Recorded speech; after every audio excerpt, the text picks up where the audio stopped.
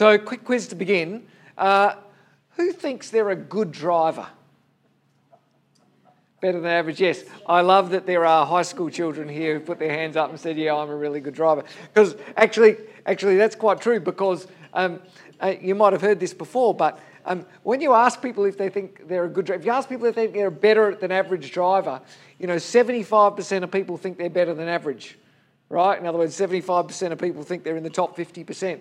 We always think everyone thinks they're a better driver than everyone else on the road. That's just the way human nature is. You get in traffic, someone does something dumb, it's always their fault, right? You know what I mean? I was just doing the right thing and someone else did, they drove too fast or they drove too slow or whatever. We all think we're better than average drivers. Let me ask you this question. Who thinks they're a good passenger? Right, yeah. Exactly right? There's much less hands go up.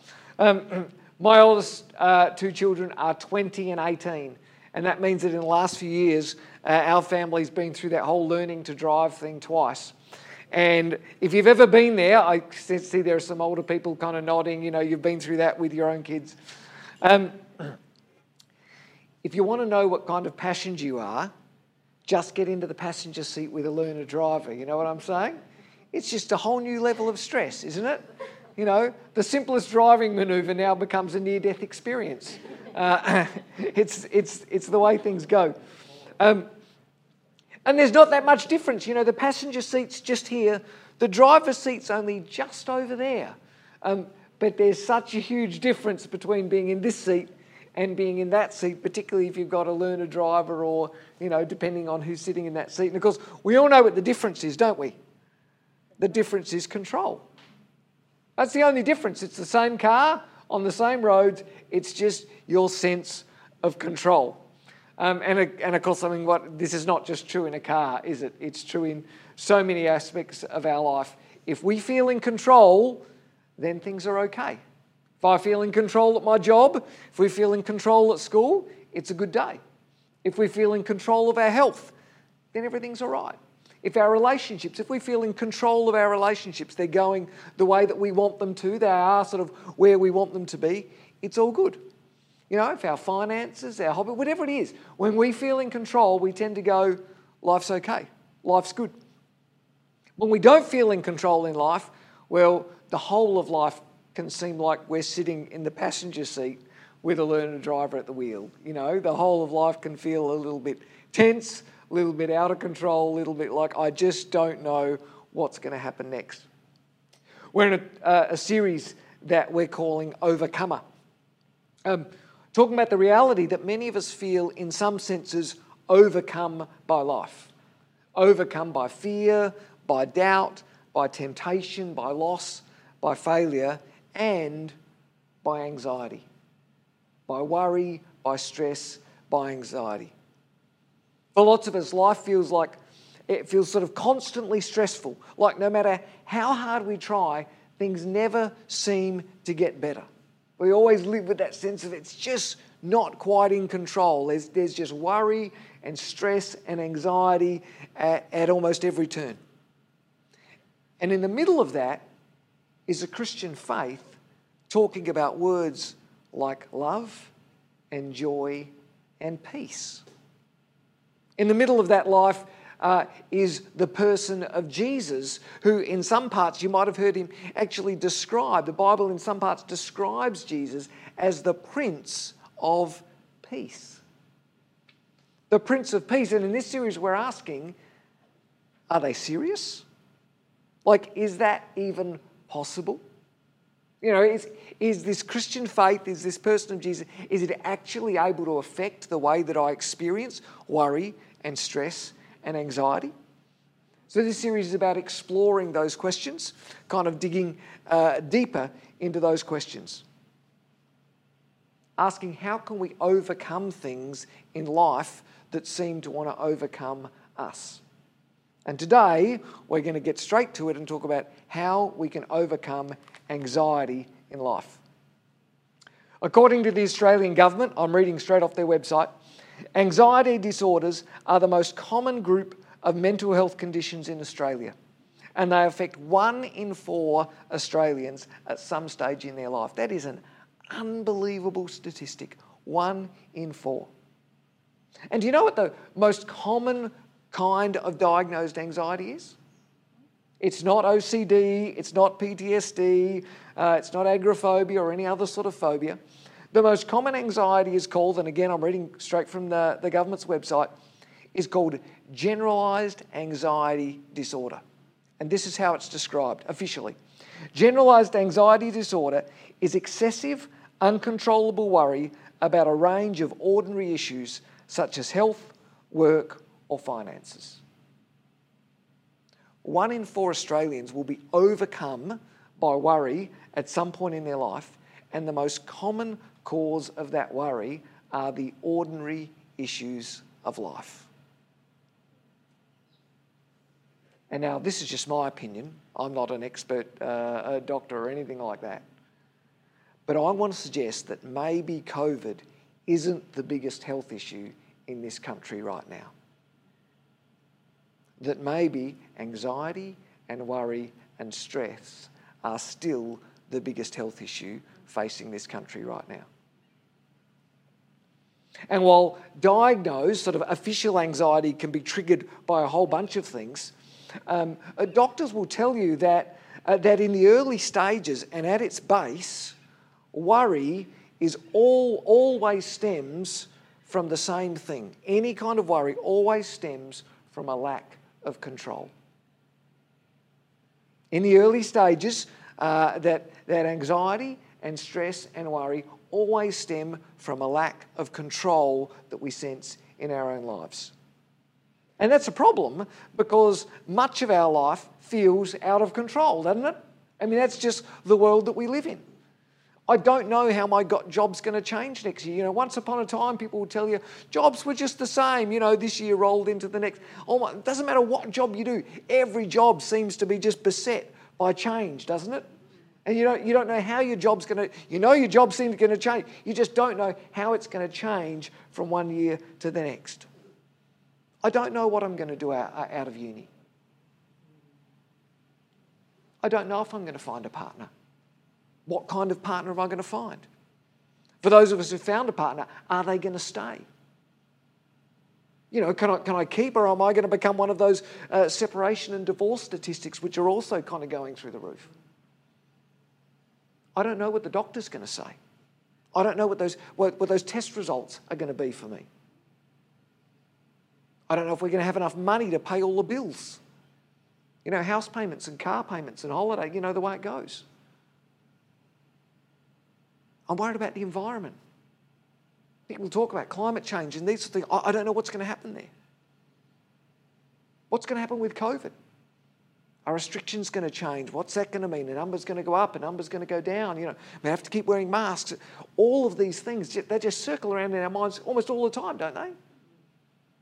And so we worry. That's the bad news.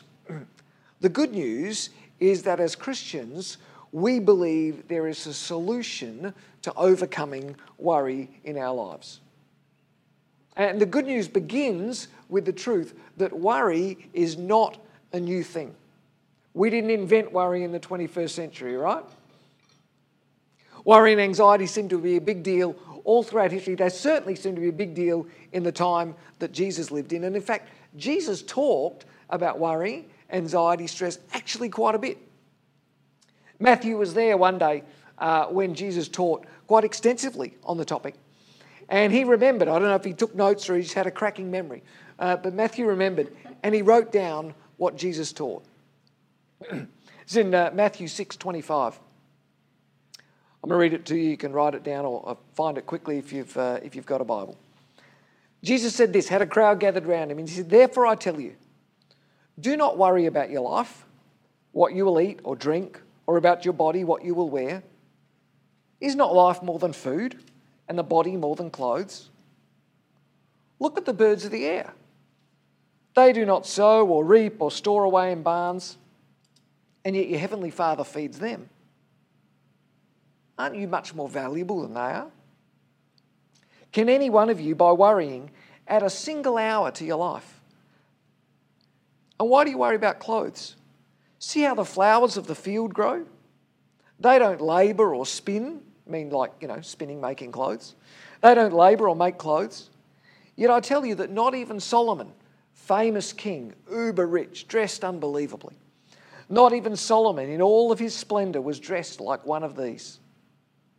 If that's how God clothes the grass of the field, which is here today and tomorrow is thrown into the fire, will he not much more clothe you, you of little faith?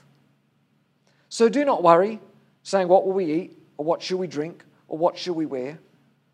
For the pagans, meaning the people who don't know God and don't follow God, for the pagans run after all these things. And your heavenly Father knows that you need them. But seek first his kingdom and his righteousness. And all these things, talking about the food and the clothes and whatever, all these things will be given to you as well. Therefore, don't worry about tomorrow, for tomorrow will worry about itself. Each day has enough trouble of its own. Now, before we talk about what Jesus is saying, let's talk about what Jesus is not saying here. Jesus is not saying that worry isn't a real and an important issue. Never says that. Jesus is not saying there's nothing to worry about. Jesus is not saying, don't worry because life's happy. It's all easy. Jesus is not saying, don't worry because nothing bad's going to happen to you. In fact, Jesus' teaching here assumes that there are things worth worrying about. Do you notice that? His teaching here assumes that there are problems in life, there are things going to come your way that will make you want to worry. In other words, Jesus doesn't ignore the problems that make us worry. He doesn't pretend life is easy. What he does do is give his listeners a clear and specific basis for living a life without worry. And his basis is as simple as this. Jesus says, effectively here, God is in control. That's what he's saying, isn't it? When he talks about, look at the flowers, he's saying God's in control. Now you see, if I'm in control, then worry makes sense. Right? If the outcomes of things in my life are up to me, then worry makes sense because I can't control the outcomes of things in my life. Do you get that? I can't control what my boss is going to say. I can't control what my wife or, for you, what a husband or partner, I can't control what my wife's going to say or what she's going to do. I can't control what the doctor's going to say. I can't control what the doctor's going to find. I can't control world financial markets and, how dollars are going to go up and down and all of those sorts of things. I can't control decisions that our government makes or doesn't make. I can't actually, now to think of it, I can't control the decisions that anyone makes, really. And I worry because I care about some of those things. I want to influence those things. I care about the outcomes of those things. I care about what the doctor says. I care about what my wife says. I care about what the government do. I care about the environment, but I can't control those things, and so I worry. The outcome's uncertain, and there's not much that I can do about it, so I worry. And Jesus sees that. But Jesus also sees that at the centre of all that's going on in our life is a God who loves us, who knows us, and who is in control of all things.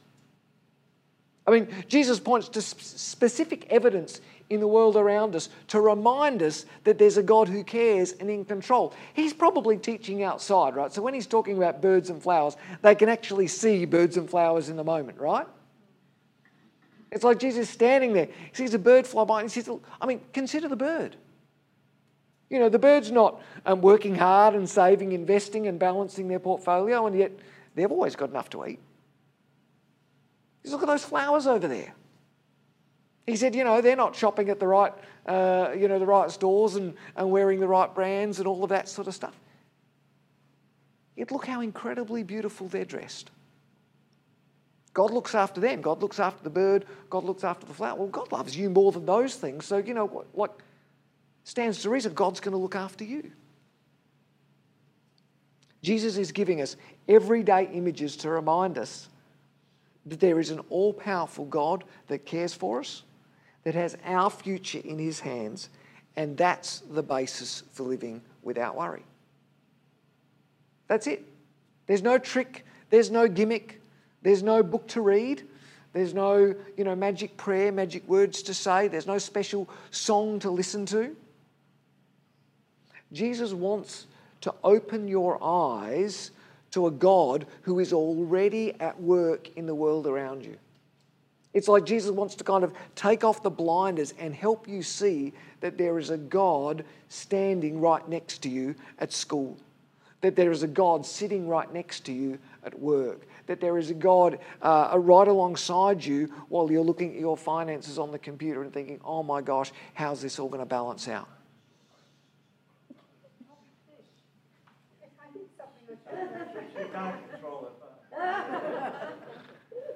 God is in control.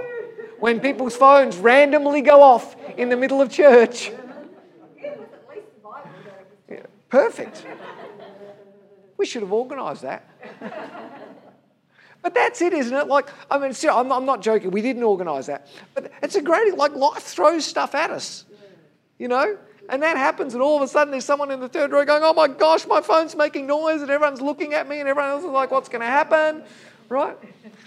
That's actually a perfect example for the way life goes for most of us, doesn't it? We're in the middle of things, it's all going, and then something happens, and all of a sudden, panic and worry and stress. And this is exactly the moment where Jesus wants to say, right in that moment, there is a God who knows you and loves you and is in control. I know that's a silly example. It's just a phone going off in church. But do you see what I'm saying? It wasn't even a phone call. I did the wrong thing and the Bible started speaking to me. What Jesus is trying to do is to change your perspective. Right? When Jesus thinks about worry, he says, what we need to do, a lot of us think that to get rid of worry, we need to change our circumstances. And so we come to God and we say, God, if you change my circumstances, I won't worry. What Jesus says is, what's more important than changing your circumstances is changing your perspective, changing your thinking. Because he says, there will always be circumstances that will make you want to worry. There will always be things at school. There will always be things at work. There will always be things going on in your home, in your relationship, in your marriage, in your health, in your finances. There will always be things that if you look at them with the wrong perspective will make you want to worry and stress. And so Jesus doesn't want to talk to you as much about changing your circumstances as he does want to talk to you about changing your perspective, about changing your mindset on worry and stress. Jesus wants you to see how big God is. He wants you to recognize that God created everything, that God is in control of everything, and that there's nothing that happens around you that God doesn't see and that God doesn't know. Which is sort of easy to say, but how do we change our mindset? Because some of us have been living with this mindset for a lot of years, you know what I'm saying? Some of us are like, well, you can say that, Matt, but, and I can think about that when I'm here in church and it's all good, but when I go back to my job, when I go back to school, when I step back into my marriage, I want to give you 3 practical tips that can help you, biblical practical tips that can help you change your perspective on worry. The first one is this: some of us need to empty the trash. Some of us need to empty the trash. What I mean by that is some of us need to reduce the amount of worrying input that comes into our mind. Some of us simply need to put less negative, stressful, worrying stuff into our mind in the first place.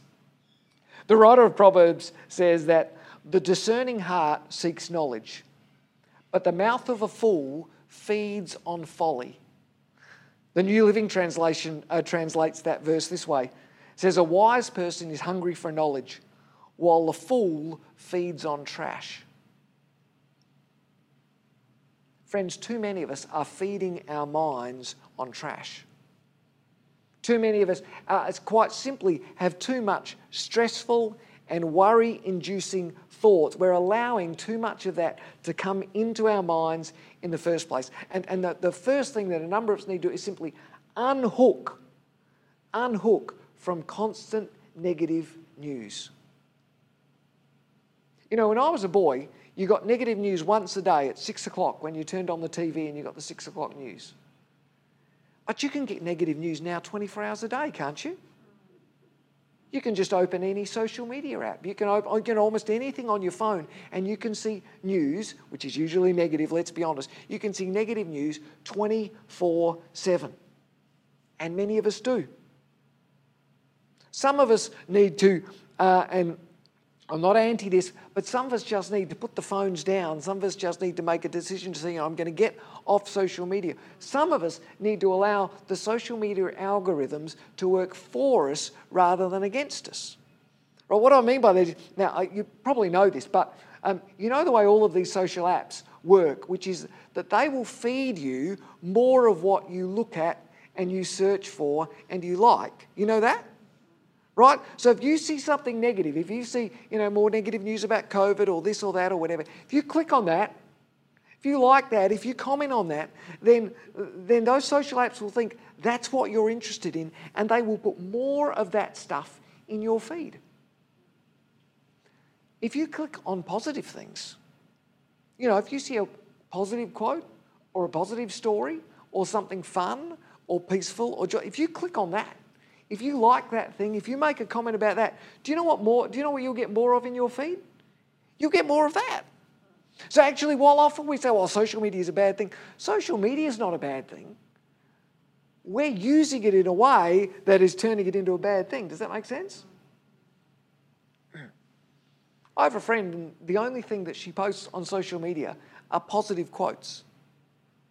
Right? She must be, she must have a bunch of positive, she likes these things. They come into her, and all she shares on social media are positive. Anytime I see her name, I can look at that thing because I know it's going to be a positive, uplifting, engaging quote. Might be something from the Bible, might be something from somewhere else. Social media doesn't have to be a bad thing. We don't have to demonise this and go, it's a terrible thing. We can use this to bring positive, uplifting, engaging things in our mind, or we can use it to bring negative. That's our choice as to how we use these things. Some of us need to spend less time with negative people. Some of us quite simply are around people who bring negative stuff into our mind too much. Now, I'm not talking about, I'm married to that person. I'm not talking about that. Don't look at the person next to you. I saw that. I'm not talking about shutting people out of your life. I'm just talking about making a deliberate decision in your mind to say, you know what? There are some people I need to spend a bit less time with. There are some people that I need to text less often.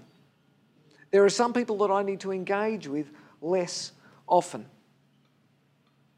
And instead, I need to make deliberate decisions about engaging with people who are going to be more positive in my life. I can choose to sit next to this person at school, or I can move and choose to sit next to someone else at school. Some of us need to unhook from constant negative news, spend less time with negative people, and change the conversation with some people that we are around.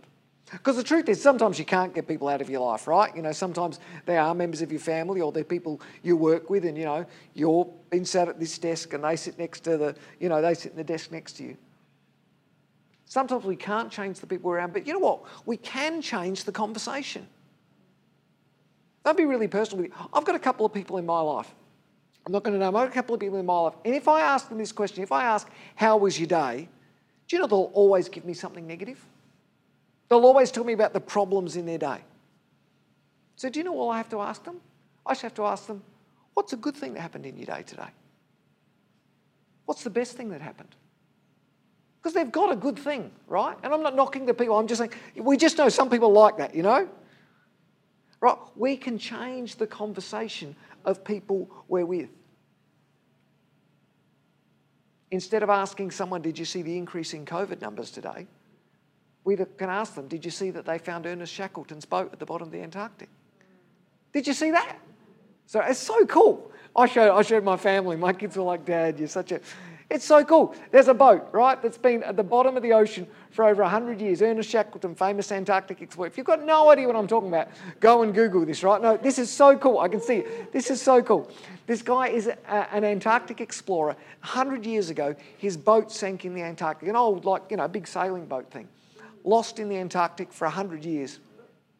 And only last week, some explorers found the boat. And because it's been at the bottom of freezing cold water where there's no bacteria or anything, this thing is pristine. Right? It doesn't look like an old, you see these boats, it's not all covered in rust and barnacles. This boat looks brand new. You can still see the wheel and the chains. Anyway, I'll move on. Yeah. But you can, yeah, exactly. But you see my point. You can have a conversation about that with someone, all right, which is positive and interesting and engaging, or you can talk about negative stuff in the news. We can all make that choice. First thing some of us need to do is to empty the trash, and the second thing we need to do is to fill the tank. Empty the trash and fill the tank. Putting less negative things into your mind is only the first part of the process. We need to make an intentional decision to fill our minds and our lives with things that are positive. Apostle Paul was an old man when he wrote a letter to the church in Philippi. We have a copy of that letter in our Bibles. It's called the book of Philippians. Paul's an old man. He sees a lot of things in his life. And he's been through some ups and he's been through a lot of downs. He's had all sorts of pain and struggle and hardship in his life. When he writes this letter, he's in prison. It's a pretty good reason to worry, isn't it? He's actually in prison, literally. Yet listen to what he writes back to the church in Philippians. As an old guy in prison, he writes this. Be anxious for nothing, but in everything, by prayer and petition, that means asking, by prayer and petition with thanksgiving, present your requests to God. And the peace of God, which surpasses all understanding, better than we can possibly imagine, will guard your hearts and your minds in Christ Jesus. Finally, brothers and sisters, whatever is true, whatever is honourable, whatever is right, whatever is pure, whatever is lovely, whatever is admirable, if anything is excellent or praiseworthy, think on these things. Now, I don't know what your social media feed looks like, but my guess is for lots of us, it doesn't look much like that list of words. I don't know what your inbox looks like and, the string of conversation that you've had with friends looks like, but my guess is for many of us, it doesn't look much like the words on that list. I don't know what your browsing history looks like. I don't know what your YouTube recent list of views look like, but my guess is for many of us, it doesn't look like many things on that list. Now, I'm sorry if I'm kind of, getting up in your grill a bit, but some of us need to make really deliberate decisions to fill our minds with things that bring us peace and hope and joy. And they're decisions that we can make. We get to decide what we click on. We get to decide what we watch. We get to decide what we listen to. We need to deliberately fill our minds with things that bring us life and peace. We need to empty the trash. We need to fill our tank. And the third thing we need to do is practice, practice, practice. If those of us who are sitting here in live church saw my wife Ros playing piano, and I don't know if you've noticed when Ros plays piano, but she can play the piano without looking. Have you noticed that? She can look over here and play. She can close her eyes in worship and still play and the notes all come out right. How do you do that? Well, there's all those notes, all those little things. How do you press the right ones without even looking? You know the answer, don't you? It's practice. She started playing the piano when she was 5 years old, or 6 or 7, I can't remember, I wasn't there. She started playing the piano when she was very young, and she's practiced every day. Hours a day, practicing scales, playing pieces, really basic pieces to begin with. But practice, practice, practice. You know, and she practiced in high school and she went to university and practiced some more. And now for her, it's just automatic. She doesn't even think about it. She can just, see the dot, all those dots on the page, the music. She can just see the dots and her fingers just go in the right place because she's practiced. It's become automatic for her. She doesn't need to think about where does the left hand go and where does the right hand go because she's practiced so much. It just happens. She has trained her mind to make those things automatic. And we need to do that with God in our life. And the best way to do that, just about the only way to do that, is with the Word of God, the Bible. That's why so often we do it in this church, and we so often say it's just so critical, it's just so valuable to spend time every day in the Word of God, every day reading the Bible. Because the Bible's the only place in our life where we find real, independent, trustworthy truth telling us about ourselves, telling us about God, speaking into our finances, speaking into our health, speaking into our relationships. And spending daily time in God's work is like practicing the piano. Right? When you do it for a day, nothing will happen. When you do it for a week, not much will happen. Maybe when you do it for a month, you'll start to see a little bit. But over time, that kind of thinking, the Word of God in your mind begins to become automatic. Does that make sense? Like the piano. Over time, then when stressful things, when worrying things come to you, it won't be worry that fills your mind. What will fill your mind? The Word of God. The truth of God. That's why this thing's so important. Like Roz's mind just automatically controls her fingers. When she sees a new piece of music, she doesn't need to think, right, where do the fingers go? Her mind just knows how to respond because she's practiced. When something new, something stressful, something this hasn't happened to me before, here's a new problem at school, here's a new problem at uni, here's a new problem, with my finances or my marriage or whatever, your mind will just know where to go.